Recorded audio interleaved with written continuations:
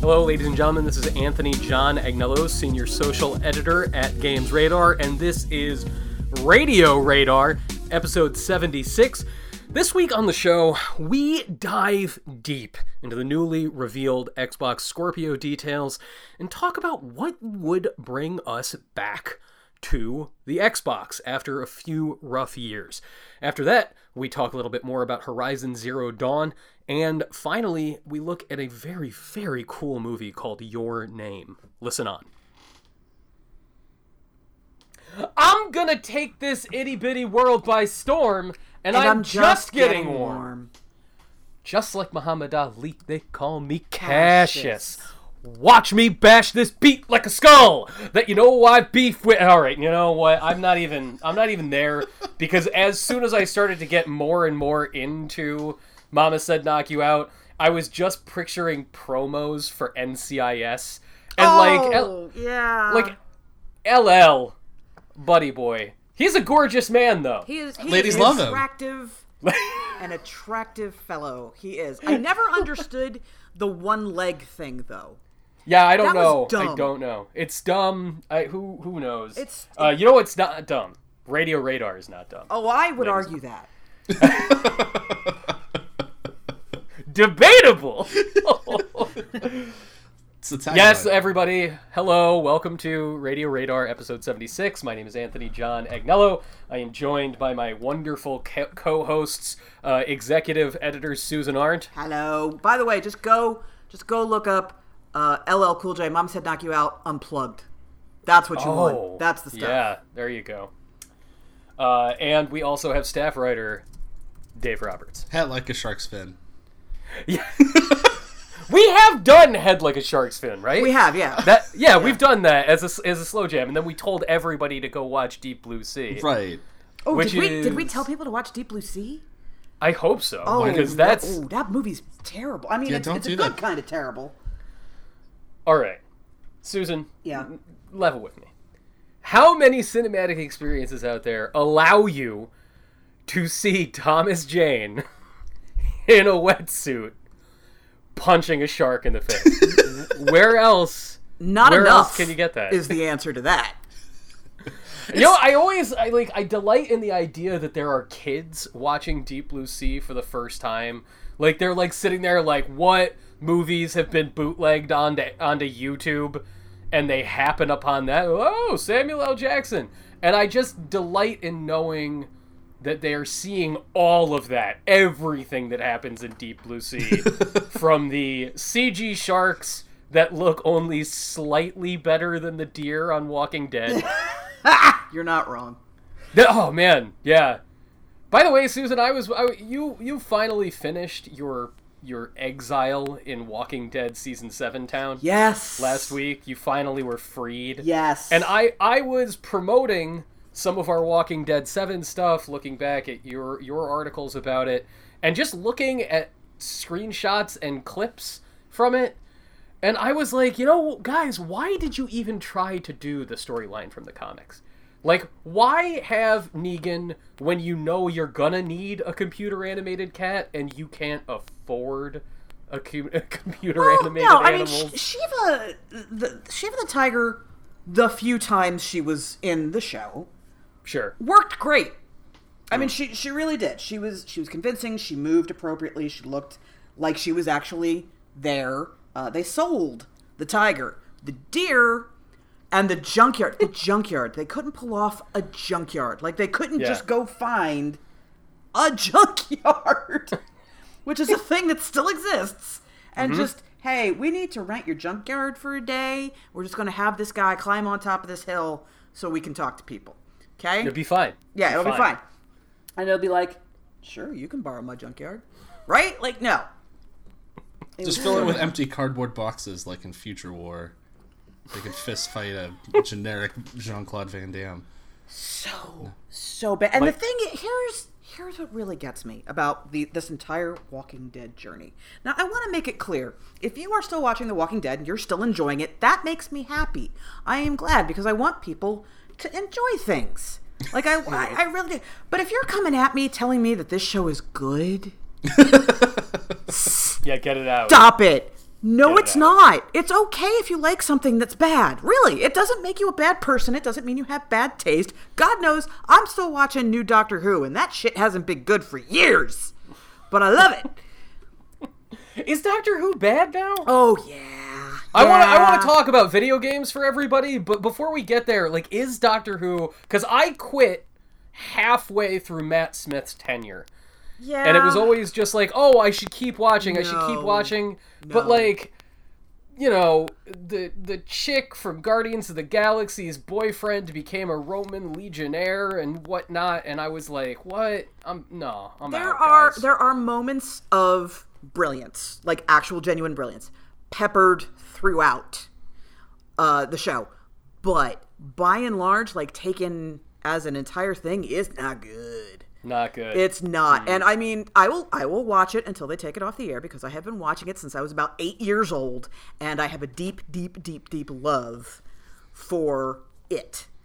But I am under no illusions. Like, when I start, all you need to do to really, like, understand how bad it is, just get a non-Whovian in the room with you and just pick an episode at random.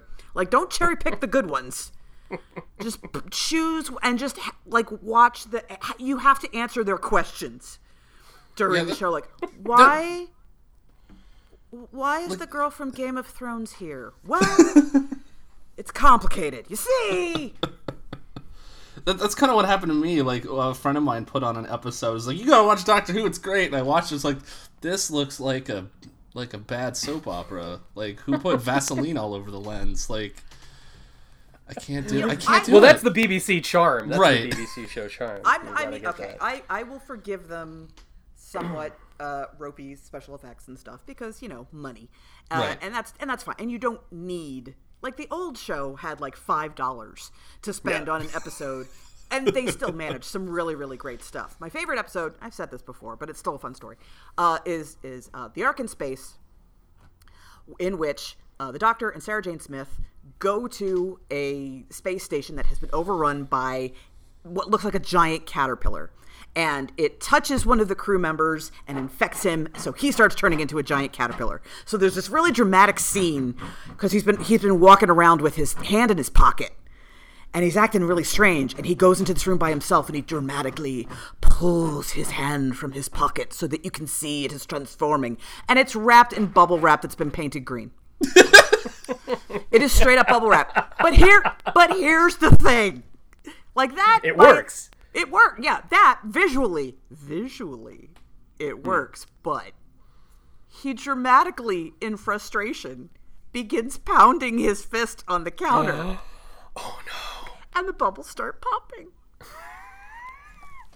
And he's got to go on. He's just got to keep going with it. It's magical. It's so good. I mean, maybe I kind of love the commitment to the craft. Be like, this is what terrifies me. If my hand turned into spray painted green bubble wrap, I would be horrified too, even as it comically pops. like, no, that's making it worse. They won't reinflate. So good. Everybody, if you're listening to this being like, God, they're talking a lot about movies from 1997 and how bad Doctor Who is. The reality is that in the past week, the flood of spring video game releases finally stopped. We had a 1 week respite where there wasn't a million things coming out. And that's picking back up this week. A million things are coming out again. Yooka-Laylee, which has been getting exactly the critical response that I thought it would. Because this is what happens when you release a game that is basically 20 years old in 2017. People are like, why is this antiquated?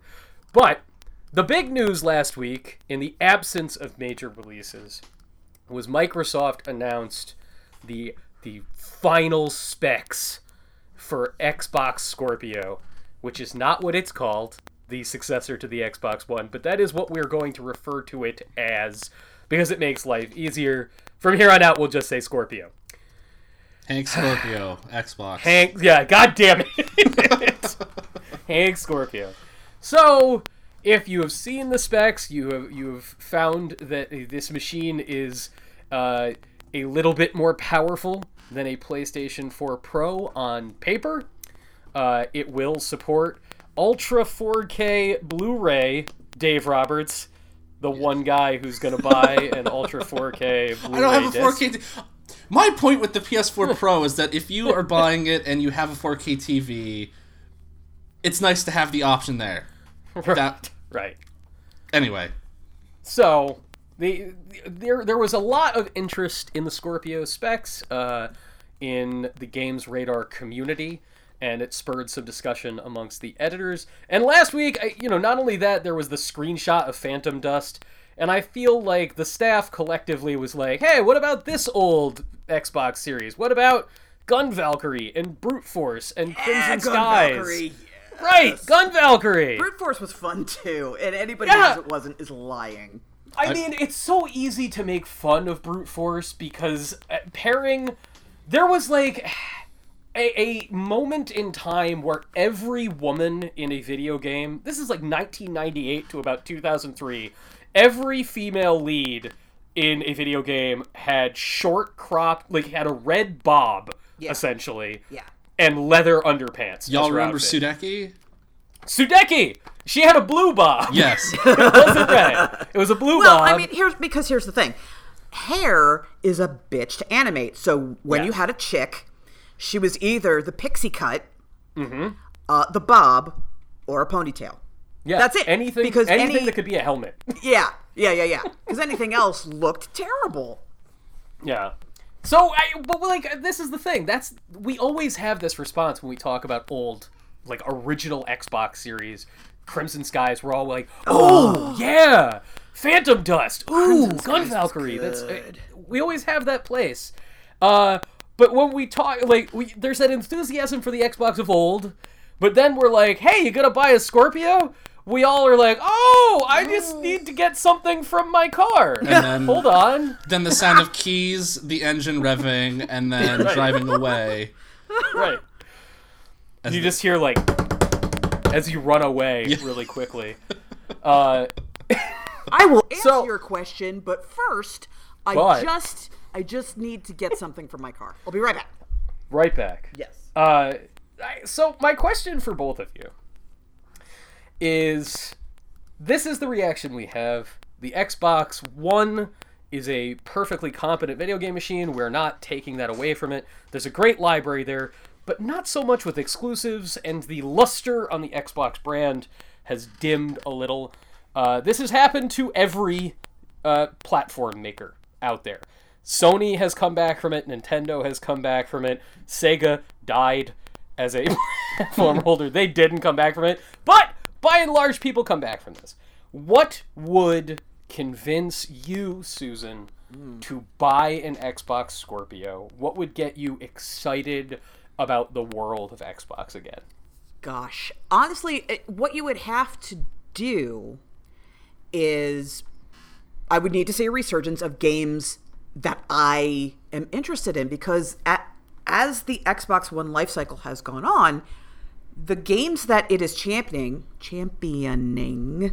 are not the games that I gravitate towards. I don't care about Gears. I don't care about Halo. I don't care about Forza. These are just not my jam. I'm not saying they're not good games. They're just not my jam. So those are not a draw for me. But honestly, so I would need to see a wider audience appeal there. I find the aesthetic and the UI so off-putting. Yeah. I hate turning the damn thing on. Now, I freaking loved my 360. It was the exact reversal of what we have right now. I had a PS3, but I never used it except for those rare instances when I had no choice, like for a Persona or for Africa or for, whatever, Uncharted. Tokyo Jungle. Tokyo Jungle, yes. Goddamn right, Tokyo Jungle. But because I loved my 360. It was so easy to use. It was so pleasant to use. It was awesome. And the One just feels... it feels obtuse to me, and it feels very dude. Like very shooter dude. Yeah. And not even correct me if I'm wrong, Susan, because it's almost it's like the end point of we have the image of the Xbox 360 dude bro in our heads, but I feel like the Xbox One dude is like the 35 to 50-year-old, always has the newest tech in his home, but none of it is ever turned on. It's just there on his shelf to look cool. Well, I don't know about that. That's like the dude, like the dudeness of that has like the really expensive razor in his bathroom, but it's clearly never been used. He's the guy with the 4K TV, the Xbox One, and a Blu-ray copy of Planet Earth that he watched once to show off his TV. Yeah. No, my when I say it's very dude, what I'm really saying is it really feels like to me it feels directed at people who take gaming way too goddamn seriously. Yeah. Right? Like, it does not feel like someone who, hey, the kids are at a birthday party, so I actually have the afternoon to myself. I'm going to play some games. It doesn't feel like it suits that person. It doesn't feel like the person who spends a lot of their time gaming but is just chill with it. It just feels like it's only interested in its audience being people who think gaming is really important. And it's important that everybody like the same platform and and that's just the vibe I continually get from it, from everything from its UI to its marketing, all of it. Totally, yeah, and it's not only that, but like we're all about that person who takes gaming way too seriously, elite pro gamers, blah. Right? But without actually serving them, like without actually giving them the games that they. Okay, but the Pro Controller is actually that damn good. Yes, it is. The controller's that good, sure. But nothing in the UI. No. Like the fact that the Xbox Live Party system is still broken on garbage. Xbox One. It's garbage. And still, man, I've talked about this on the podcast before, but the Xbox 360 is now my family's living room machine again. Because all of the gaming gear is in my office on that TV. And we needed something to be like our living room television box, which has become the 360. And that thing is still like we use it almost every day. And when I turn that thing on, I'm like, why is the Xbox 360 still so good? Like, it's still freaking perfect. And when you turn it on, that UI, that UI is here's everything you want. It's bright, it's happy. I did have this experience that really bummed me out is when you go into your friend list in the Xbox 360. I had forgotten that your friend list has everybody's fake me avatar. Oh, yeah. Avatar. And so they're all... The only way they activate is not if that person's on Xbox Live, but if they're using their 360. Right. So they're all asleep. So they're all asleep. It's like the saddest cryogenic freeze chamber. But here's the thing. You could... I feel like if you want to throw a 10-year-old at the 360, it's a great experience. Yeah. Right? Totally. Like, no matter who you invite to use your 360, it can be a positive, intuitive experience for them. I don't feel that way about the Xbox One at all. Yeah. That's bad. And it's the Scorpio... So bad. the Scorpio... For you then, Susan. Like, who cares how powerful it is? I don't care. Like, these boxes are already super powerful. Like, if it's your jam that you want, the best of the specs and you have a really great TV, awesome. Then I am glad that there is something that will serve you. But for me, the boxes are already plenty powerful, so I don't care about specs. Yeah. And every single time Microsoft has talked about the Scorpio, at E3 last year was the first moment that they had that bizarre sizzle reel of developers being like, it's the most powerful console ever made. And you could just hear the crowd being like, cool. What are we going to play on it? What are we going to do? Like, okay, what are we going to do on it? Here's the thing. That whole thing to me is just look how big our dick is. Yeah. And there are reports that are like Square Enix told Famitsu that they are basically going to prioritize Nintendo Switch development over Xbox Scorpio development. Like, not that they're not going to make Scorpio games, just that they are going to make more games for Nintendo Switch because it's cheaper and easier to develop for. Sure. And I imagine that the Nintendo Switch will handily outsell the Xbox Scorpio over the next coming years, especially with Japanese audiences. Like, Xbox never landed with a Japanese audience, and neither did 360. That's like just Xbox in general never really landed, and whatever Japanese games they got were basically Microsoft going out to them and saying, like, we want you to make games for a platform because we want to appeal to this base of game both in the East and the West, but like the audience for those games never came to 360 or Xbox One for those games.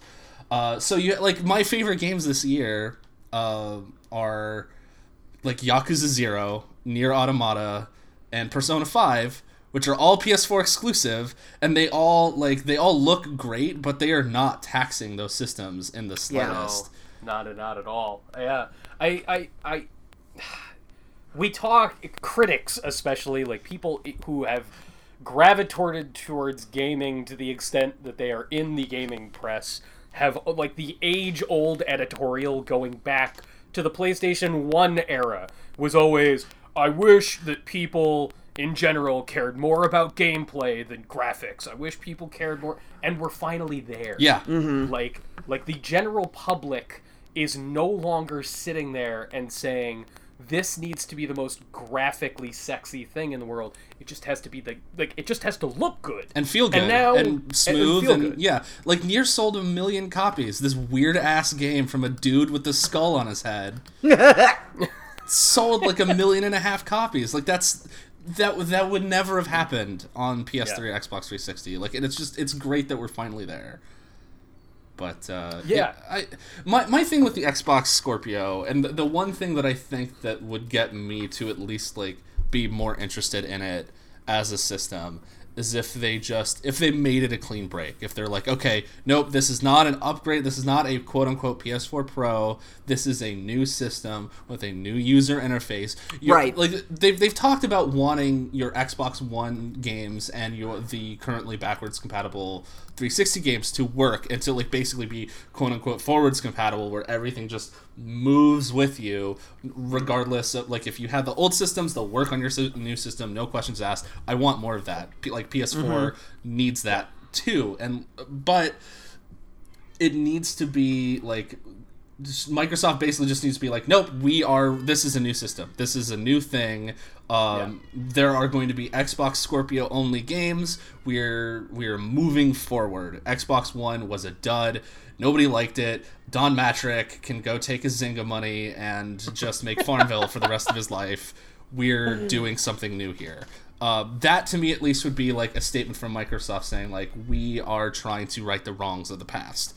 If they say, like, nope, this is just like a half step like the PS4 Pro, where it's like, the games work on both, and they're kind of look better, but they like don't like, nobody takes advantage of it. Like, it's gonna land in the same spot that the PS4 Pro did, and it's gonna be like nobody's gonna care, you know? Yeah, nobody cares about the PS4 Pro. Like, I know some folks who have one, and they're like, things look pretty, but I still have a launch PS4, and I was playing Horizon all freaking weekend.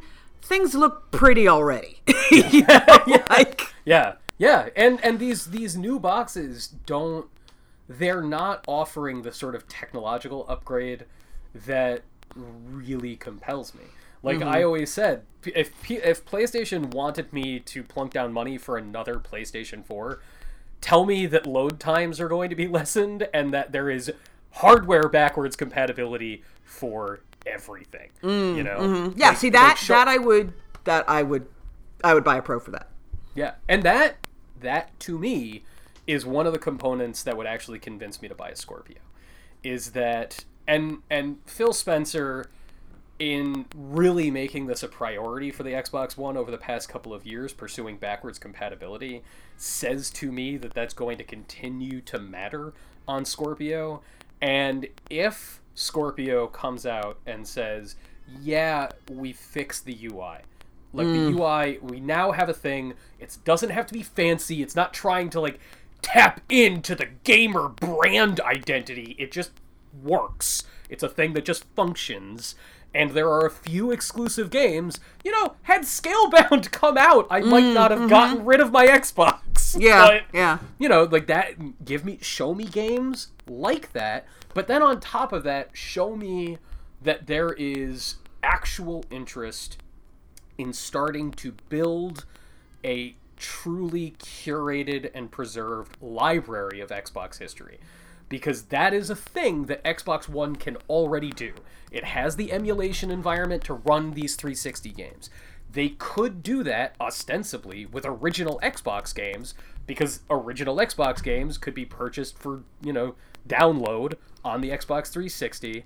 And if they said, here's Scorpio, we're going to have these games on day one, and we are also going to pursue having a rich library that goes all the way back to the year 2001 and stretches until now, that's the kind of thing that would get me back involved.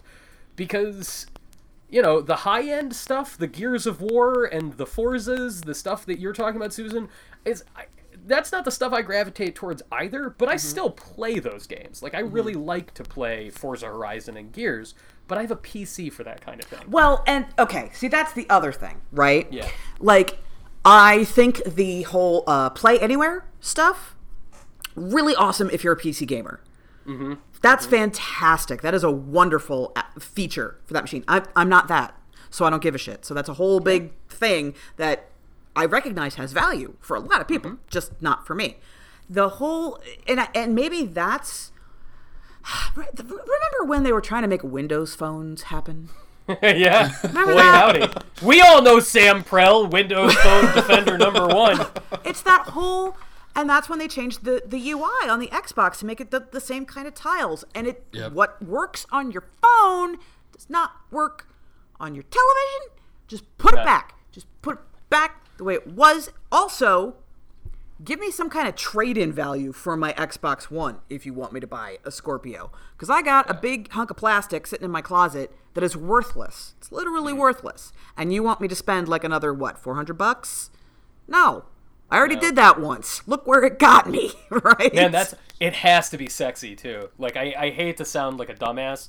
Like, oh, white guy with beard on internet says piece of technology is sexy. News at 11 and every blog ever. Well, you're not wearing flannel, though, so... No, you know. but I am wearing Gunnar computer glasses right now, so Jesus. I'm that asshole. You're that guy. At least it's not a VR headset strapped to your face. But, the point stands. The Xbox One, when it first came out, is one of the ugliest consoles ever made. It was 3DO ugly. And the Xbox One S is good-looking. That is a good-looking machine. Scorpio has to be good-looking out the gate. Yeah. Like, it has to be an aesthetically pleasing device. And honestly, put that Elite controller right in the box, kids. That would be great, but that won't happen. No, that's asking a lot. That's super expensive. But I feel like they need the bold gesture. Like, it has to be. It has for to like be a day one edition or something. Yeah, for like a day one edition. Like, if you get one right at release, you get blah blah blah first party game and an Elite controller and an achievement. And an achievement that you can sell on eBay for $50. I have that goddamn achievement. Thank you very much. Yeah, look, put that up on eBay. You will be... No, because I used it. Oh, you did? Okay. Yeah, because I wanted the freaking achievement. Because remember, this is back when I was still very much an Xbox 360 girl. Yes. And I cared about those things. And then I started actually using the Xbox One for a while and was like, I'm going to go use my PS4 now. And now I care about trophies. Yes. So, Susan, to bring it back to you...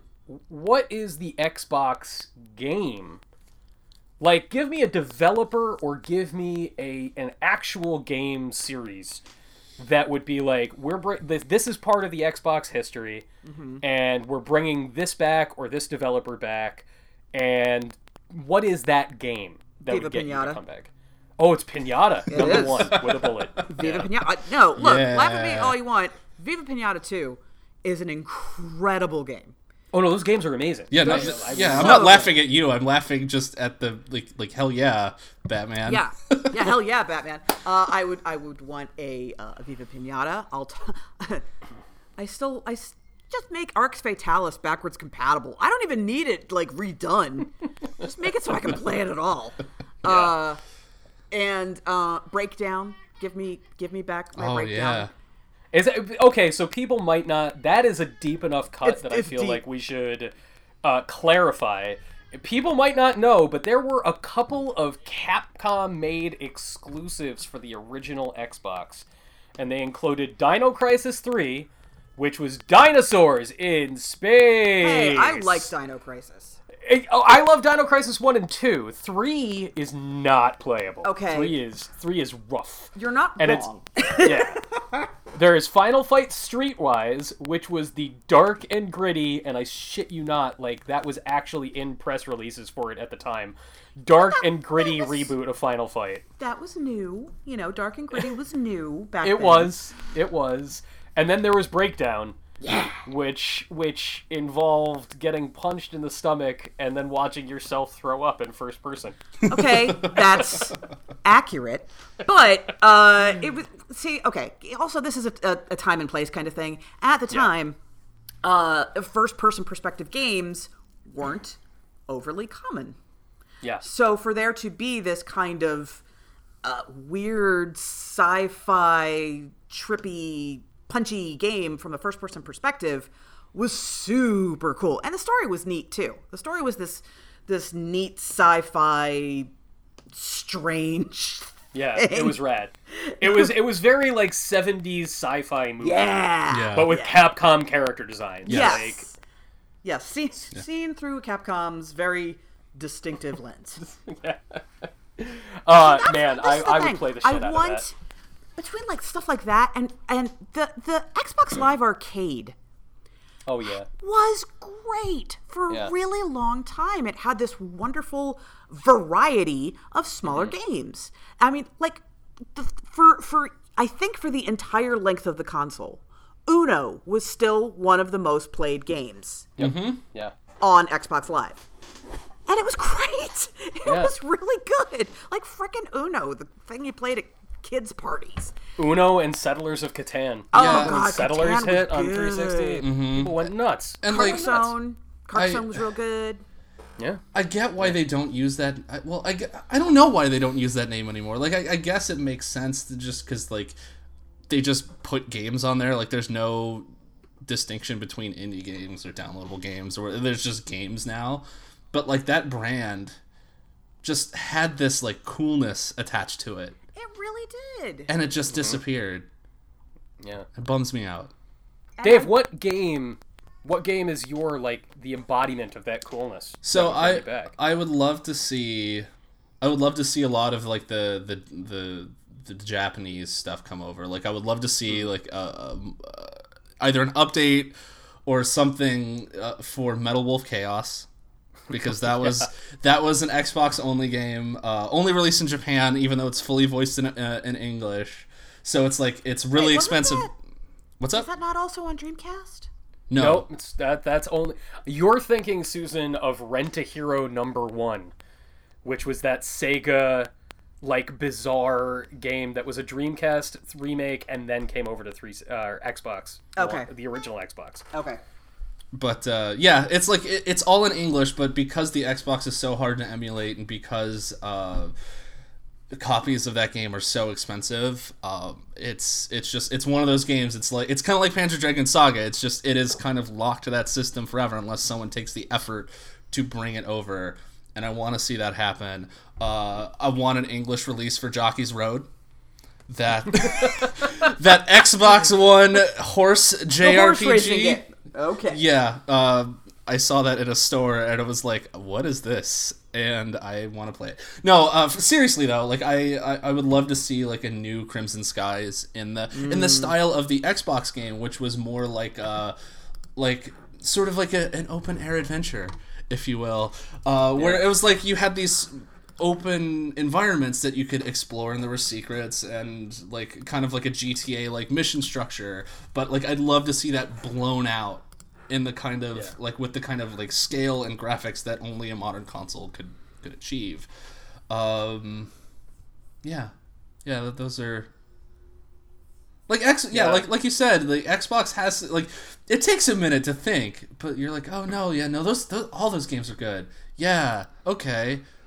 And then Microsoft just cancels them all. I'm gonna flat out say it, man. And I don't mean none of that The Journey bullshit, and I don't mean Legends. No, none of that. Yeah. Show me Fable 4. Yep. Say, like, and you know what? Like, I understand the decision to close Lionhead. I that's not some kind of thing where I'm so naive as to say that was a grave injustice. I understand why it happened. I think it sucks that it happened. But move on. Show me a new studio. And hell, if you want to go reboot, call it Fable: A New Beginning. Don't even put a number on it. But make a new Fable game. Make a big like a proper RPG. Yeah, proper Fable game. And make it a Fable game. Don't make it open world. Don't copy Horizon. Don't copy Zelda. Make it a Fable game. Where it's more about character interactions. It's more about being a part of a small community rather than making it this huge thing. And make it as big and beautiful as you can do with this new machine. That would get me to buy an Xbox. Give us the goddamn acorn. Give us the you can do it now. You can plant the acorn. You know what I used to do when I played the original Fable was I used to try and time what monster I threw up on. So I'd go buy as much booze as I could. That's pretty great. That's pretty great. Go out in the woods and see how I could time it. Man, yeah, it sucks because Fable, I think back to the first, I'll say the first 5 years of the 360 and the entire duration, all 4 years of the original Xbox. And man, were the exclusives just, you couldn't not have those systems. If you were a video game nerd, not dude bro who thinks video games are, the most important thing in life. But if you just loved games, there was such a variety of unique experiences there.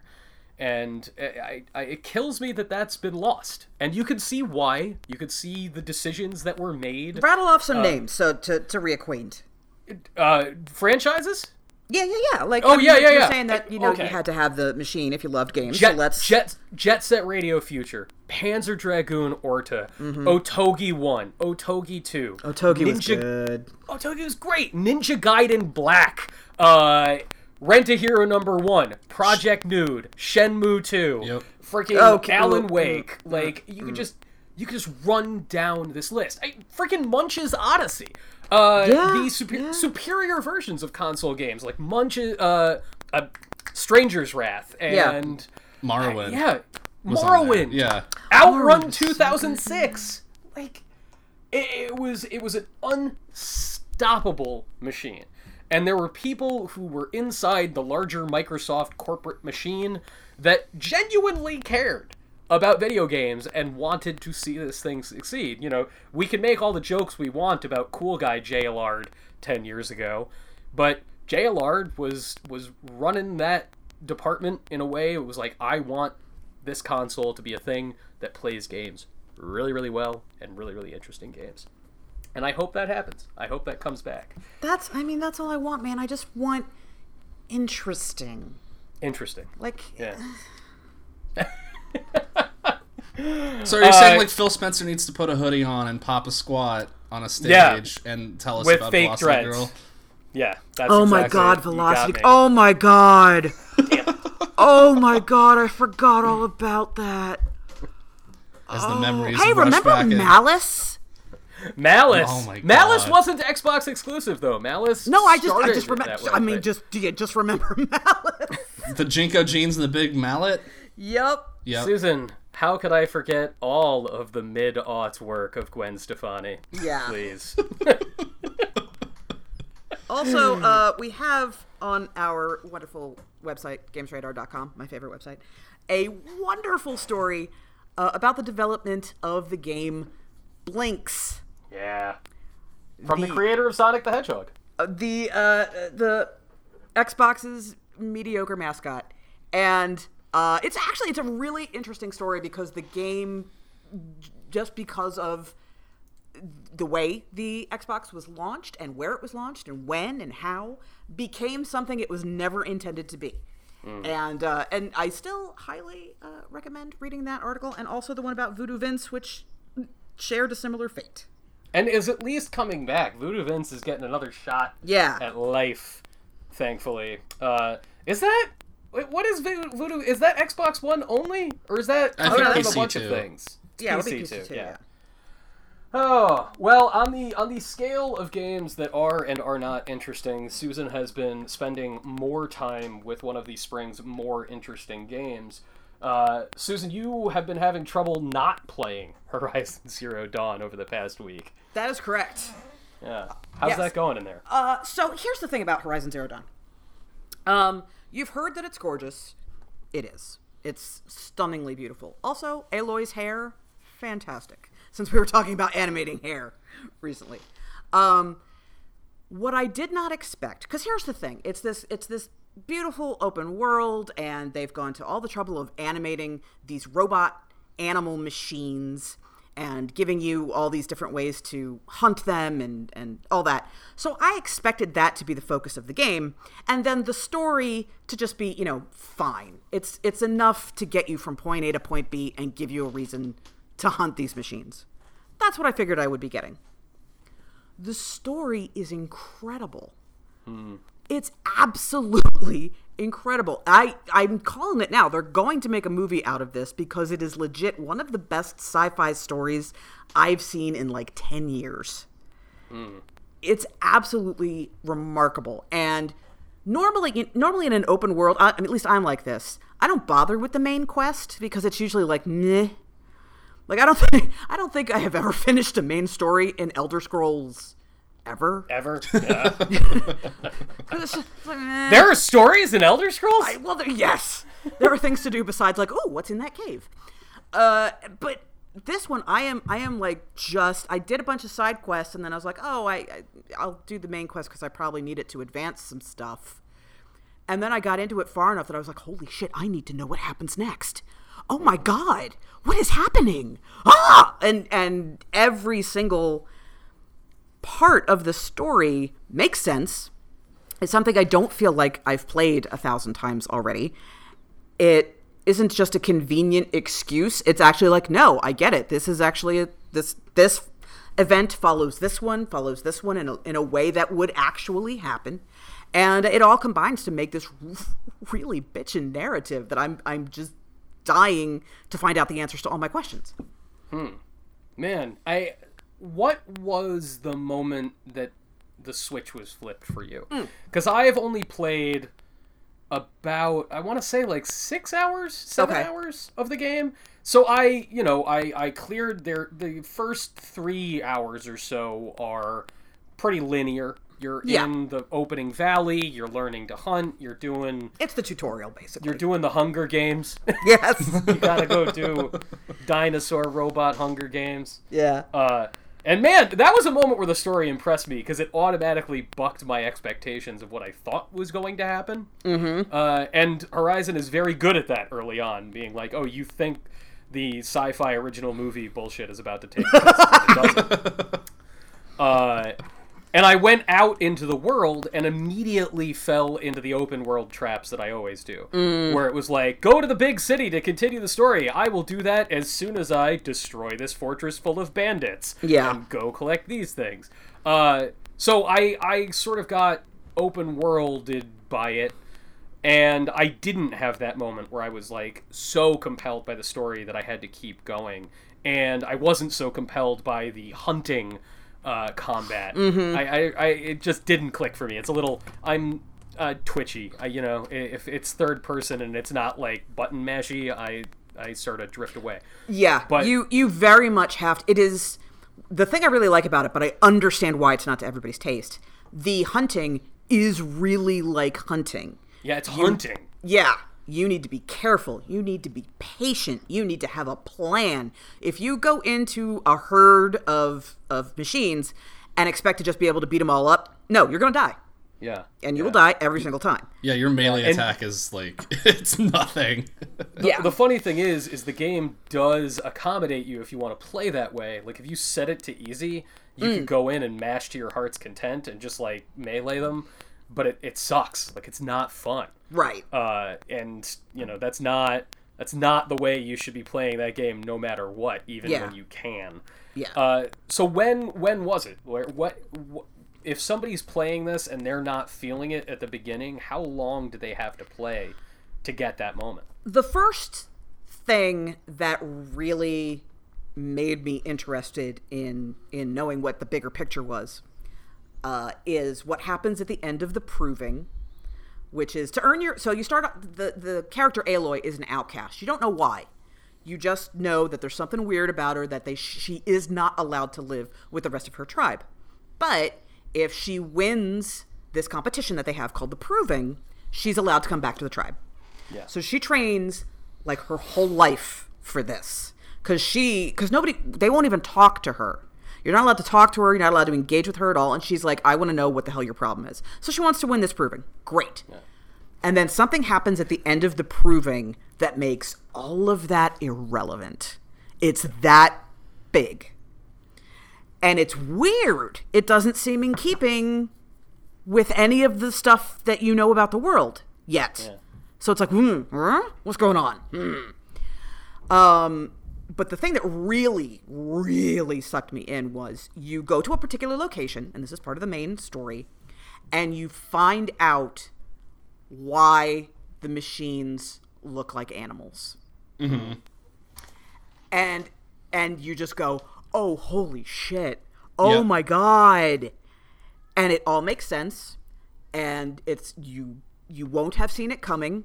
And it's so well told. And then you find out what the hell the damn title of the game means. And like I was telling people, it's like, the name is generic, but it's in the game. Yeah. There's a reason for it. Yes. And it's a good one too. Yeah. So, yeah, and that from that point on, I was like, and the combat becomes significantly more interesting.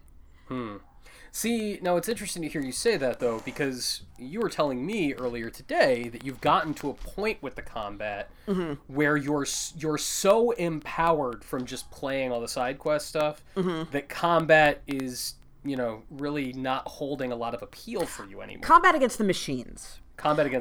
Because here's the thing. If you are the kind of person who, when they are given an open world and told to craft resources, right, like to use resources to craft things, you are collecting everything as you go, you will relatively quickly come to a point in the game where you can afford the top version of every weapon. You'll have every version of armor that you want with the modifications that you want. And that takes a lot of the desire to go out in the world and get stuff away. Like, you don't have to hunt machines anymore, because normally you're hunting machines for their stuff. The wire, the metal shards, their lenses, their hearts. Then you find out that there's a vendor in Meridian who sells all that stuff. and you got money coming out your pockets because you're the kind of person that looks in every chest and, has all... Right. You've got several hundred chill waters that you can just sell. Yeah. Because, so at a certain point, there's no appeal in hunting the machines except for Thunderjaws. Like, that's all I care about at this point, which is they're the big dinosaur looking ones. Yeah. But you start fighting humans, and that's interesting. Yeah. And now, is that... Man, that's weird, because fighting humans... That was the stuff that I got sort of wrapped up in doing at the beginning of the game. Like, I mentioned the bandit camps, and I enjoyed, like, that was the moment where the combat sort of clicked with me, where I was using these traps and stuff to deal with very aggressive human characters rather than the robots. And I like that. Does that disappear for a long chunk of the game and then become more prevalent, or how does that work? Well, the bandit camps are always there, and they scale up. Like, all bandit camps are not created equal. Okay. Some are easy, and then some you really need to come back later when you have acquired the correct skills and the correct armor and can do things like, I have a skill right now, I can knock 3 arrows at a time. So that's, like, really fun. Yeah. And then as they scale up, they also get weapons like flamethrowers and guns, and like one's more of like a musket kind of thing, and then another one's like a machine gun kind of thing. So as you get, as you encounter more difficult humans, and as you learn how to override the machines, then combat becomes more multi-layered. Like, okay, tell you what, I'm going to override these chargers or tramplers. Tramplers are big motherfuckers. And then I'm going to kite these humans, these cultists, over to where they are. And then I'm just going to let the tramplers kill them all. And I'm just going to sit here and watch. Like, that's fun. Or I can sneak around and pop them all with headshots and be all super stealthy. Or, you know what I mean? Like, it adds, in the beginning, you're a little limited by, you have, I think, like, one bow. And it can fire 2 kinds of arrows. And you're not very stealthy yet because you haven't upgraded your armor and you probably don't have any modifications yet. So you kind of can only do things one way at first. Once you start opening up those skill trees and getting better stuff, you have a lot more options, and it just makes it much more interesting. Dave, how you beat Horizon? You went the distance. Yes, I got the platinum trophy on Horizon. You platinum? Wow, dude. Yeah, well, like I was in the process of making a bunch of videos and stuff for the site, doing it, and I got to a point where like all I had were like 5 more trophies left, and I was like, let's just do it, and like just spent the like 3 hours to collect all the items and stuff, and then I did it, and it was like, yay. Do you have to collect all the data points? No. Oh, thank God. Yeah, because that like it's basically anything that shows up on your map. There is one trophy that I had to look up how to do, and it's because it's really stupid.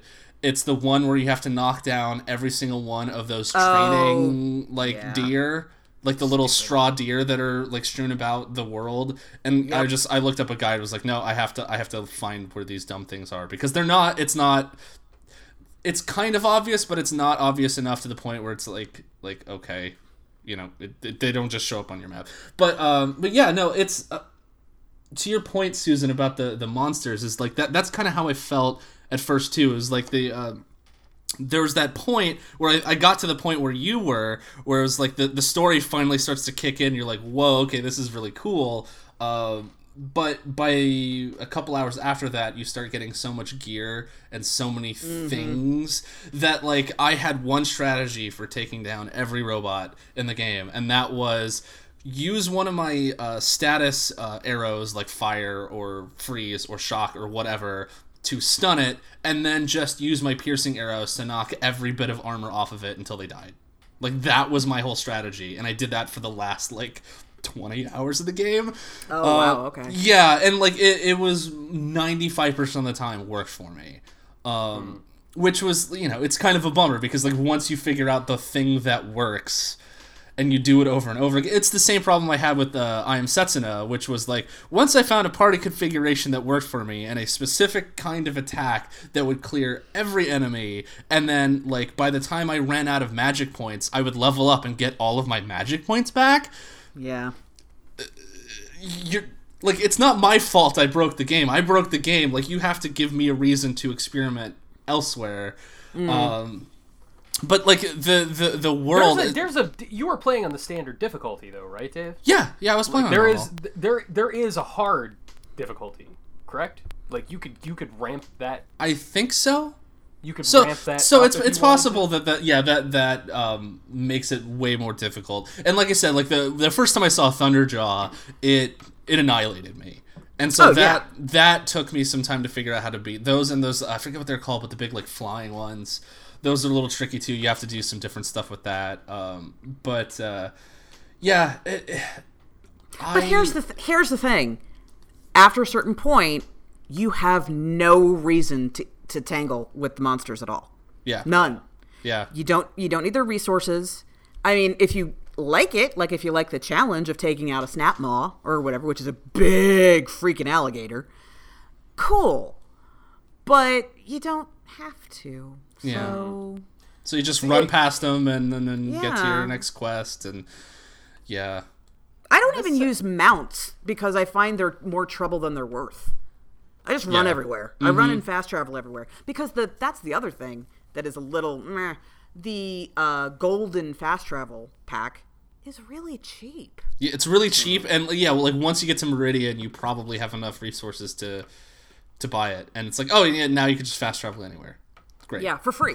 For free. Yep. Like the idea I really, really liked.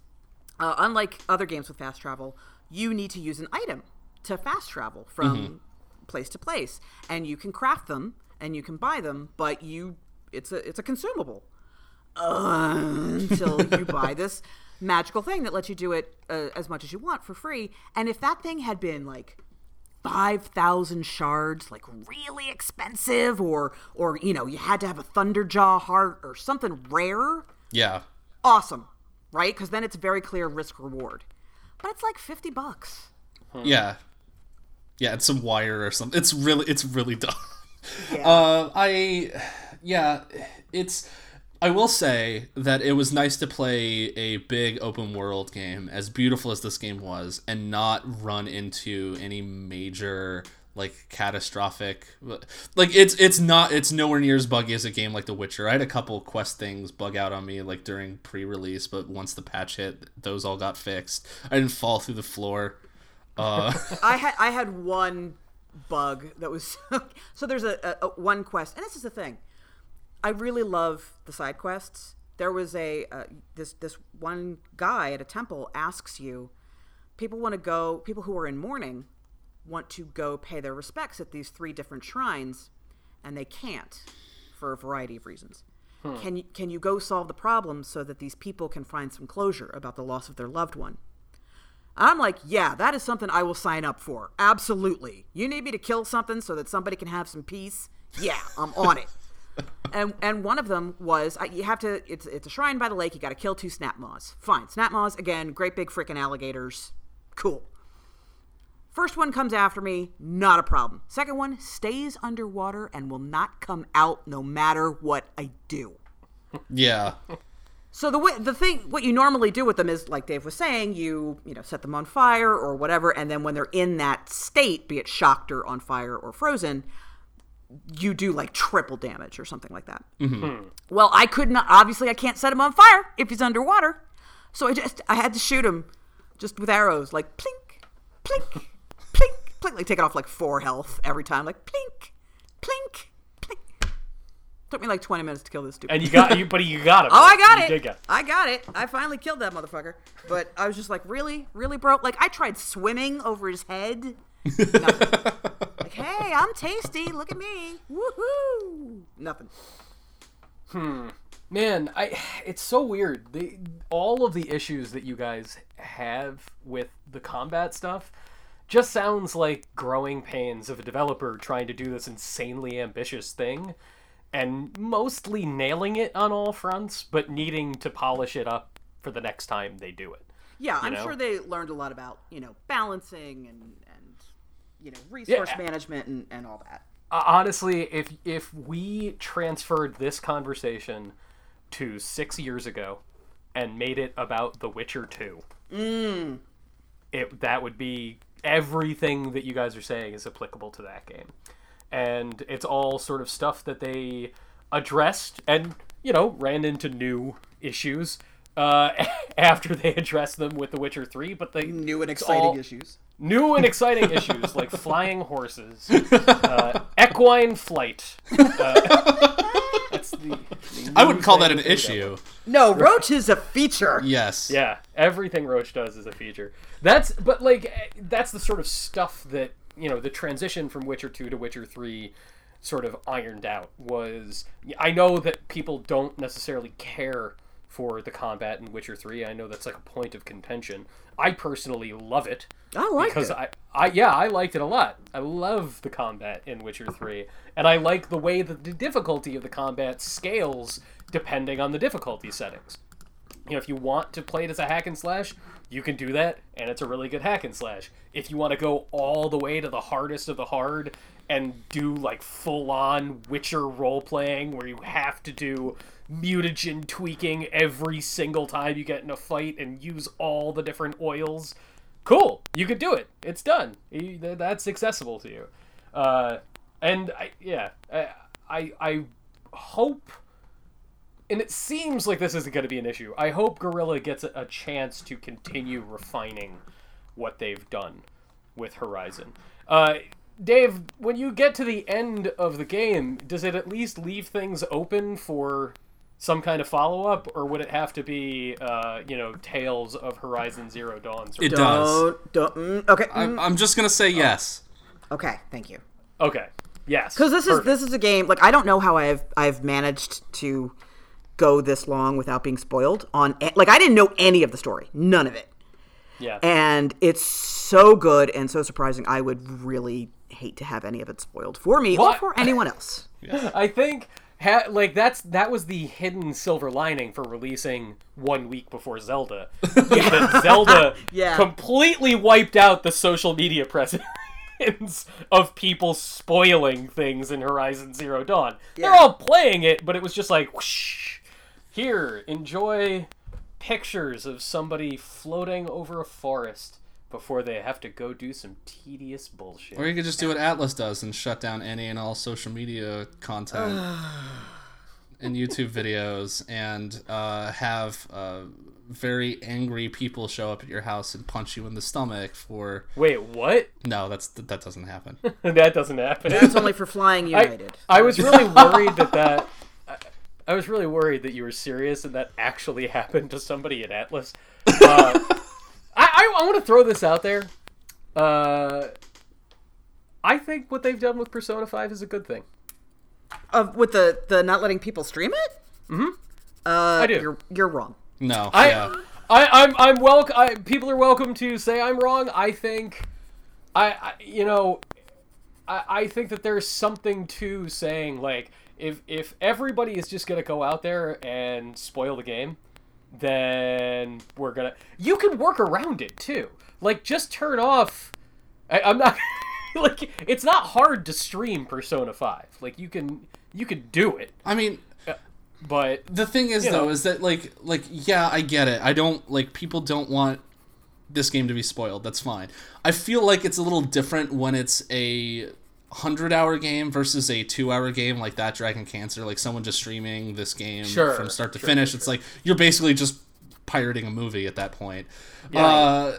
But how many people bought Yakuza 0 not even like knowing about it in the first place? Never like, what is this weird game? And then seeing that tweet about getting a chicken, you're right, named Nugget, and going like, I want that. So, can you guys clarify something to me? Is Atlas actively taking things down? Yes. They've said that they like, if you post stuff past like July 7th in the game. Whoa! I did not realize. Yeah. Like all caps. Hey, you have been warned. Do not stream past this point. If you do, we will issue content IDs, or worse, you could have your channel taken down. This isn't please, guys. This is if you do this. Okay, no, never mind. What I was referring to was the in-game restriction. No, that's fine. Yeah, what I was just to clarify, if you are playing Persona 5 on your PlayStation 4 and you hit the share button, it will not just take a screenshot or record video or let you start streaming to Twitch. It will stop you from doing those things. I am fine with that. I'm fine with that. It should be at the discretion of the creator to be like, I don't want you to be able to just use these tools because that's the way I want this thing to work. I don't think it's cool at all that the publisher is going out after the fact, because like that's what I was saying, like you can work around those restrictions in 2 seconds, like. But here's the thing. This is what I 100% respect not wanting the game to be spoiled. Here's where that breaks down. How long has it been out in Japan? Yeah. A year? Yeah. Thank you. Okay. Secondly, just like you said with Yakuza, the people who play your game and love your game are the best marketing tool you will ever have. Yeah. The people who are playing Persona don't want to spoil it for other people. They want to literally share it. Look how effing cool this game is. Because we keep talking about how slick it is, how incredible the visuals are, how the music works so perfectly with everything. And we're not allowed to show it. And that's ridiculous. Yeah. If this is a franchise that you want to do well, and especially this particular game, it's on PS4. This is the best shot it is going to have to reach a bigger audience than it would normally, and you're taking the biggest arrow out of your quiver, which is the people who freaking love it. Who spread the Chie is best girl memes, who there's a guy who works at IGN who basically responds to people on Twitter with Persona 4 images. And he has an image for, like, every single situation you could possibly think of. Like, that's the kind of thing that you want people to do for Persona 5. And by turning that off... Also, I saw someone tweet out yesterday that, like, basically not allowing people to share images directly from the PS4 basically just means that you're forcing them to take really crappy phone pictures. Because they're going to share it anyway. Yep. Right. Yeah. Like... Yeah. That's the thing. I could tweet the ending of the game, like who the villain is. I could do that right now, and they can't stop me. Yeah, but I'm not going to, because I want people to have the experience. God, that I didn't realize. I had not read about the Atlus like coming after YouTubers. That is so dumb. Yeah. Yeah. Not least of which because it won't work. Like, yeah. Like that's just wasted effort. All you're accomplishing is alienating people. Yeah. Yep. Oh, yeah, that's a bummer. The share button thing. Like if you don't want people doing that. And you're totally right. That is the right of the creator to decide or not. That's it's I not. still think it's dumb, but sure, it is your right. It's you made it. You get to say this is how I'm going to put it out in the world, but you don't get a right to fuck with people after the fact, man. Yeah, like that's this absurd. Is the thing. What they are doing is asking ordinary consumers, people who plunk down their $60 or more, and asking them to abide by the same freaking embargo that we had to review the game. And that is obscene. Yeah, it's obscene. Yep. That's, it's weird to see this coming from a Japanese publisher and developer, too, because in like, the fan culture in Japan is so much more liberal about letting people sort of do what they want with your property. Like, there is an enormous culture of, like the whole doujinshi thing of making fan comics out of, and oftentimes racy fan comics.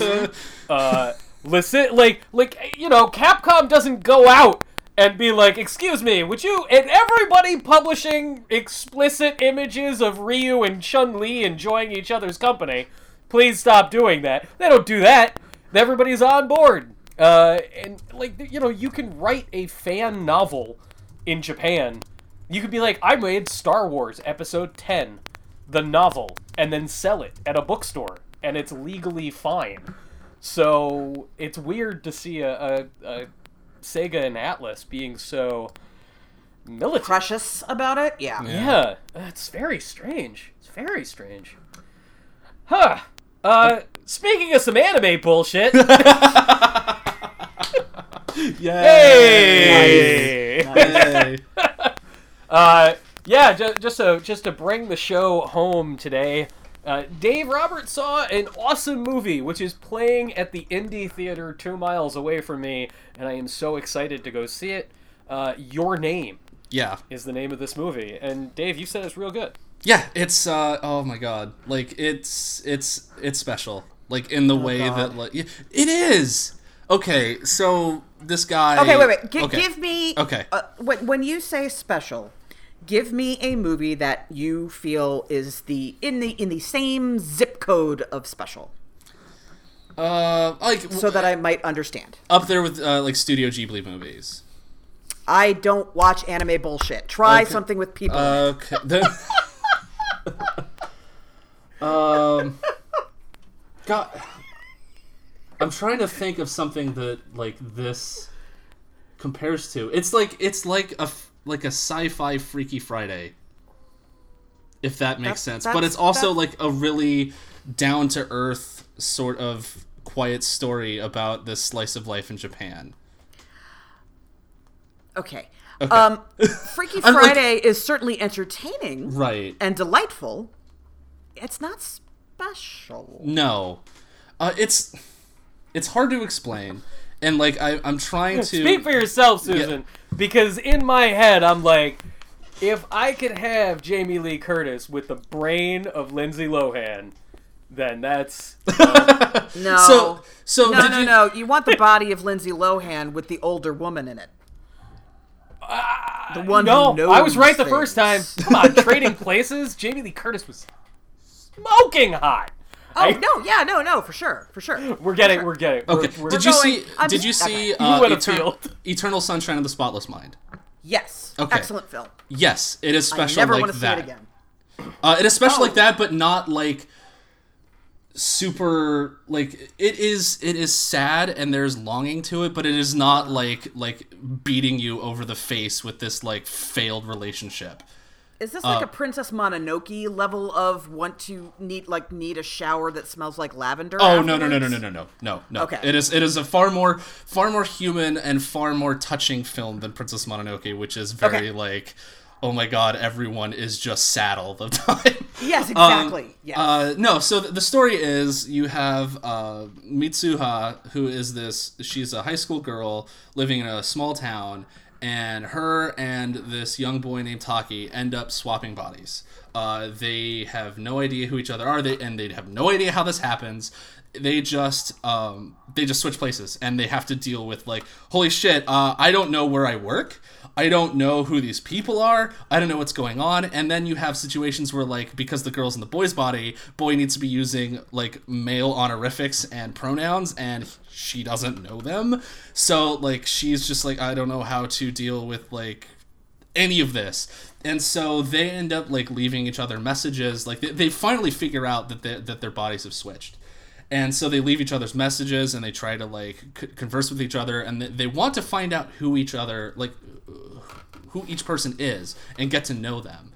But then, like, there's a twist, and I don't want to spoil it, because it's, like, a really important part of what makes this movie, like, go beyond just, like, oh, this is a cute, like, body swap movie to something, like, even bigger. But there's a really cool moment when like something happens in the movie, and like characters have this realization over what is going on, and it just like it is a gorgeous movie. Okay, what the thing you told me that's most interesting about this movie though? Yeah, is it's the third biggest movie yes. ever in Japan. In Japan, yes. It beat Spirited Away as the #1 grossing animated movie, and it is the third grossing film behind what were you saying, Anthony, before the podcast? Okay, let me Titanic get this. and Your Name, highest grossing, and it's Titanic and Frozen. I want to get this confirmed here. But yeah, like the director is a guy named Makoto Shinkai, who a lot of people have been calling him from his first few movies that he's basically the next Hayao Miyazaki, because he approaches his craft with the same kind of like humanity and honesty. His first movie, Voices of a Distant Star, I think he created almost entirely by himself. Like, he had voice work and other stuff, but... is this by hand? All this art by hand? Yes, it's all hand-drawn animation.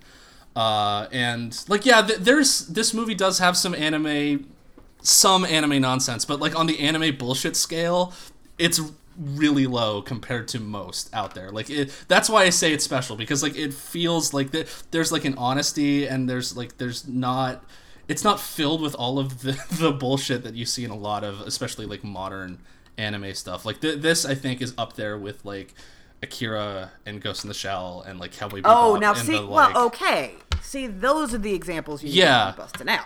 Yeah. Like, it is up there with those movies. Like, there's a reason why they call this guy the next Hayao Miyazaki, and this is why, because, like, the way that, like, the animation is, like, really detailed and really beautiful and lush and flowing and vibrant, and the way that the characters interact feel real in a way that, like, a lot of anime just doesn't feel that way.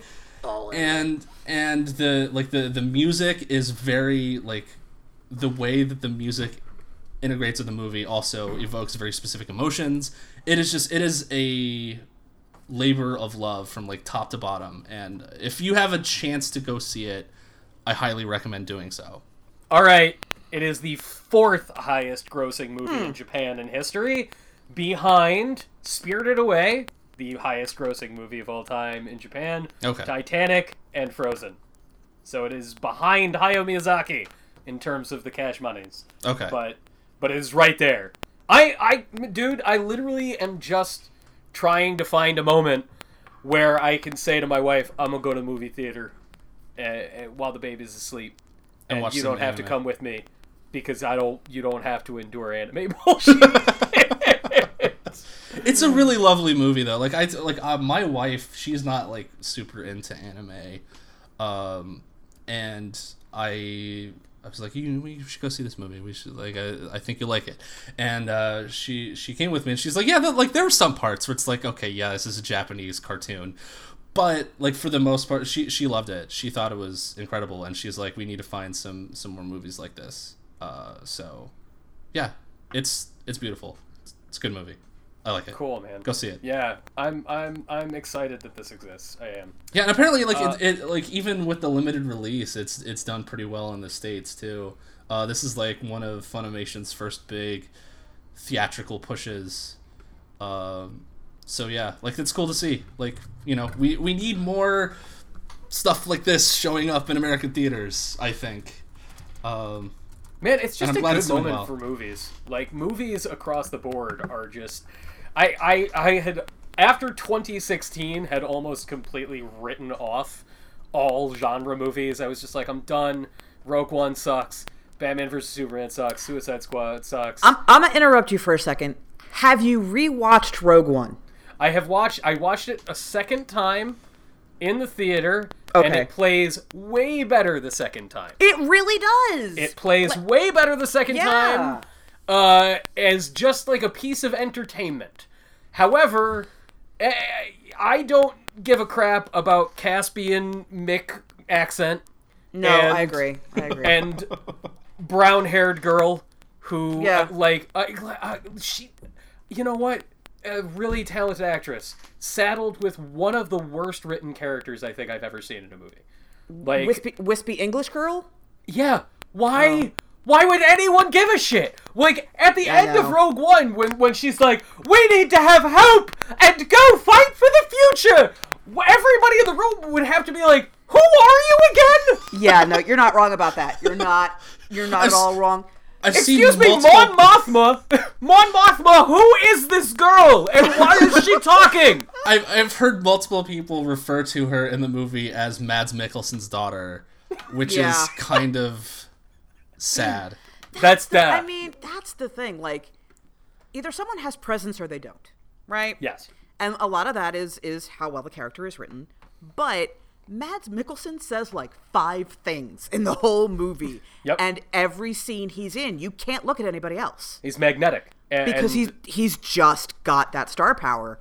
And that girl in that moment gives you absolutely no reason to follow her to the deli, let alone any of them into a suicide mission. No, the Book of Eli guy Yeah, okay. Yes, Kung Fu, Book of Eli. I would follow them. And his life mate. Like those two, I would watch a movie about them. Yep. I would watch a movie about Mads Mikkelsen and evil bureaucrat. I would absolutely watch a movie about Project Manager Guy. Yes, I'd watch the shit out of that. Instead, I got a movie where fucking Ghost Dog is like, yo, boy, I'm gonna put this space squid in your brain. And it has nothing to do with anything else! Well, okay, so here's what's wrong with the whole space squid part. It's a lot. First of all, he's got this bizarre accent he decided to adopt. Susan, what are you talking about? This is how normal people speak! And then the name of Squid Guy, I still don't know what it is. Yeah. Nope. But it's this word that he says this, and you're like, what is he? Where are they taking him? I don't understand what you're saying, sir. And then you get to the exposition part, why he's explaining. Mm-hmm. There's no reason for him to be explaining to his prisoner, oh, by the way, here's what's happening. I'm going to stick Squid Guy on you, and you might go crazy. Because the thing is, he's crazy for like 10 minutes. For not even. It's literally like, it literally looks like he's a little distracted. Yeah. And then he's fine. he needs like a juice box and a nap. Aside from having the only two charismatic characters join the crew, is there any reason for the first quarter of that movie to even exist? When they go to the desert planet, where it used to be like a Jedi temple and whatnot, why have any of that at all? You're not wrong. At all. It's just, again, Rogue One is very entertaining, but it is like, you know, it is the difference between getting a gourmet wood oven pizza that is Force Awakens, and if you can't tell, I haven't had lunch yet.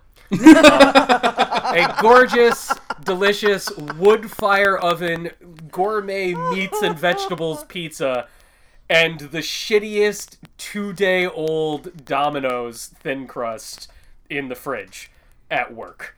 Like, Rogue One is the leftover shit Domino's. There's like... Okay, well, can we at least make it leftover Pizza Hut? No, because I was gonna say, this isn't even Pizza Hut.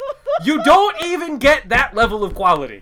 It's shitty Domino's. Oh, goodness. But the follow-up to all that is that movies kick ass right now. Kate and I saw Logan over the weekend, and that movie is like... Logan doesn't have to have anything to do with the X-Men. It could just be a movie about these people who have weird powers, and it would be great. It's just a good Should I watch movie. This movie? Do you think I would like this movie? Dude, watch this movie. It's a good movie. Okay. Like actually a good movie, like not like, oh, it's like the Avengers. All right, hear me out. As someone who does is good. Right. But like, sure. No. Like, as someone who doesn't care about superheroes, like in the slightest, good movie, but likes good movies. Good movie. Good movie. Okay. Wait a minute. Hold on. Oh shit! We're gonna go into an interesting place, aren't we? Okay. Have you seen Winter Soldier? I do want to watch the Captain America movies. I have not seen them. Okay. If you have not seen them. They're okay. I hear actual good things about those movies. All three of them are very good. You're not one wrong. and two Both are the best. Thor movies suck. Like they don't. Like here's how bad the Thor. We call Thor the boringest Avenger. Because like it's the boring. There's the first one, which is Thor the boringest Avenger, and then there's the second one, which is Thor the boringest Avenger and his hot brother. Yeah. Okay. Which, in fairness, his brot's really hot. Could you? Have you ever seen somebody more bored than Natalie Portman in those movies? No. Sitting in the waiting room of my gynecologist's office, I have not seen people more bored than Natalie Portman in that movie. No, it's okay. So they're both bad. Avengers 2 is just hot garbage, start to finish. The only redeeming feature in that entire movie is James Spader as Ultron. He's magnificent. He's wonderful. Everything else is complete shit. Although you do get to see the Vision wearing a really bad Bill Cosby sweater, and that has some value, I feel. Yeah, there is that. Okay. Yeah, purple Chaucer. It's so bad. But the first Avengers is legit a good movie. I like the Avengers until the last half hour. I just like the punishing 40-minute blitz of action. That this is why I'm so excited about movies like Logan this year. Is that I think the big budget action movies are finally like, hey, you know what people don't seem to like? Being hit in the face with noise and computer animation for solid half hour. And like with the Avengers, I felt like there were no stakes either. Like everything just felt really like weirdly distant and. Excuse me, Dave. Like a naked man almost killed Harry Dean Stanton by falling on him in the Avengers. I think those are pretty high stakes. Okay, thank you. Fair. I mean, it's okay. You are definitely right in that because it was very, very early in the whole oeuvre. That I don't feel like any of them were, with the exception of Robert Downey Jr. As Iron Man. I don't think any of them were super comfortable. Yet, like they didn't really know. Like they knew, like I am a superhero, but they didn't really know who they were as people. Yeah. So I think you're that's a fair criticism that it feels distant. Sure. And man, I as far as I'm concerned, the two best of those Marvel movies came out the year after Avengers, and it's Winter Soldier and Iron Man 3. Iron Man 3 is real good. Just a good movie. It really is. Have you seen Iron Man 3, Dave? I saw the first one. No. I'm not talking about Jon Favreau's "I'm gonna learn how to make a movie" hour. What? Iron Man's fun. Iron Man's fine. It also involves Jeff Bridges offering somebody a piece of pizza and then pretty womaning them. That's a good scene. But like that's another one where like you get to the last half hour and it's like, oh shit, we have to end this movie somehow. Okay, that's true. That's true. Put Flynn from Tron into a big metal trash can and have him punch Robert Downey. Can we borrow the mech from Tron Bond? Can we do that? And can we put Jeff Bridges in it? Spray paint it gray. No one will know it's Tron Bond's mech. I don't know. I don't feel any connection to the billionaire quip guy. Yeah. But in 3, you watch Iron Man 3. Just watch that movie because you will love it. Do I need to watch the other ones first? No. Oh fuck, no, you don't. And you okay. don't. Just skip. Oh god, 2 is so bad. 2. I will say though, I quote 2 regularly. Oh, which part of 2 do you quote regularly? It is Mickey Rourke's creative pronunciation of bird. Bird. My bird. My bird. But I want my bird. What is that accent? Like, it is his attempt at Russian. No, it's not Russian. It is. Yeah. Mickey Rourke, can you give me another reading? Like you just put a mouthful of rancid Nutella in your mouth. Can you give me that one? Bird. It made it. Oh god. And then the guy from Galaxy Quest and Moon, Sam Rockwell. Oh, Sam Rockwell. I don't know what movie he's in, but that movie looks great. Way better. Nobody is having more fun in any Marvel movie than Sam Rockwell. But that's Sam Rockwell in every movie. That's true. Like, nobody is ever having as good a time as that guy. Yeah. Holy shit. Wow, we went into it. This short and long of where we just went in this conversation is that Thor Ragnarok looks like... Oh my god! It looks so good! A panacea to the other stuff that we were talking. That movie looks fun. Well, they got this guy, the director of that one like vampire mockumentary, to make this one. Yeah. And I imagine if like that's why, because they want to make it like super campy. Dave, do you know who made Iron Man 3? Who wrote and directed it? I do not. It's Shane Black, dude. Oh. It's dude. Oh. It's Kiss Kiss Bang Bang 2 is Iron Man 3. It is. Oh. Yeah, dude. Yeah. Okay. Shane Black. Shane Black made an Iron Man movie. Yeah, Shane Black and it's made real good. And it's so good. It's just, and Gwyneth Paltrow, every now and again, Gwyneth Paltrow will do something and she reminds you, like, oh, she's an awesome actress. Yep. Like, put the Goop stuff aside. Like, let's act like Goop doesn't exist. And if you don't know what I'm talking about, go ahead and Google Goop and Gwyneth Paltrow and then try not to vomit. She'll tell you about her air cleanse that she'll... Oh. What is... You're doing it now, aren't you? Of course I am, because I don't know what you're talking Googled about. Susan, do you feel like spending $12,000 on a purse made of loose-leaf paper? Because guess what? A lady who named her child Apple's gonna suggest you do that. That's on her website called Goop. Goop. It's a... So Goop is a lifestyle website. Sure is. What? Uh-huh. Yep. What? Yeah. A very specific lifestyle, let's just say. A rich white person lifestyle? Mm-hmm. This is stupid. I'm not... Okay, no. Stop it. When Goop first opened, like 10 years ago, a friend and I were going to see how much it would cost to open and host a website called Poog. Oh my god.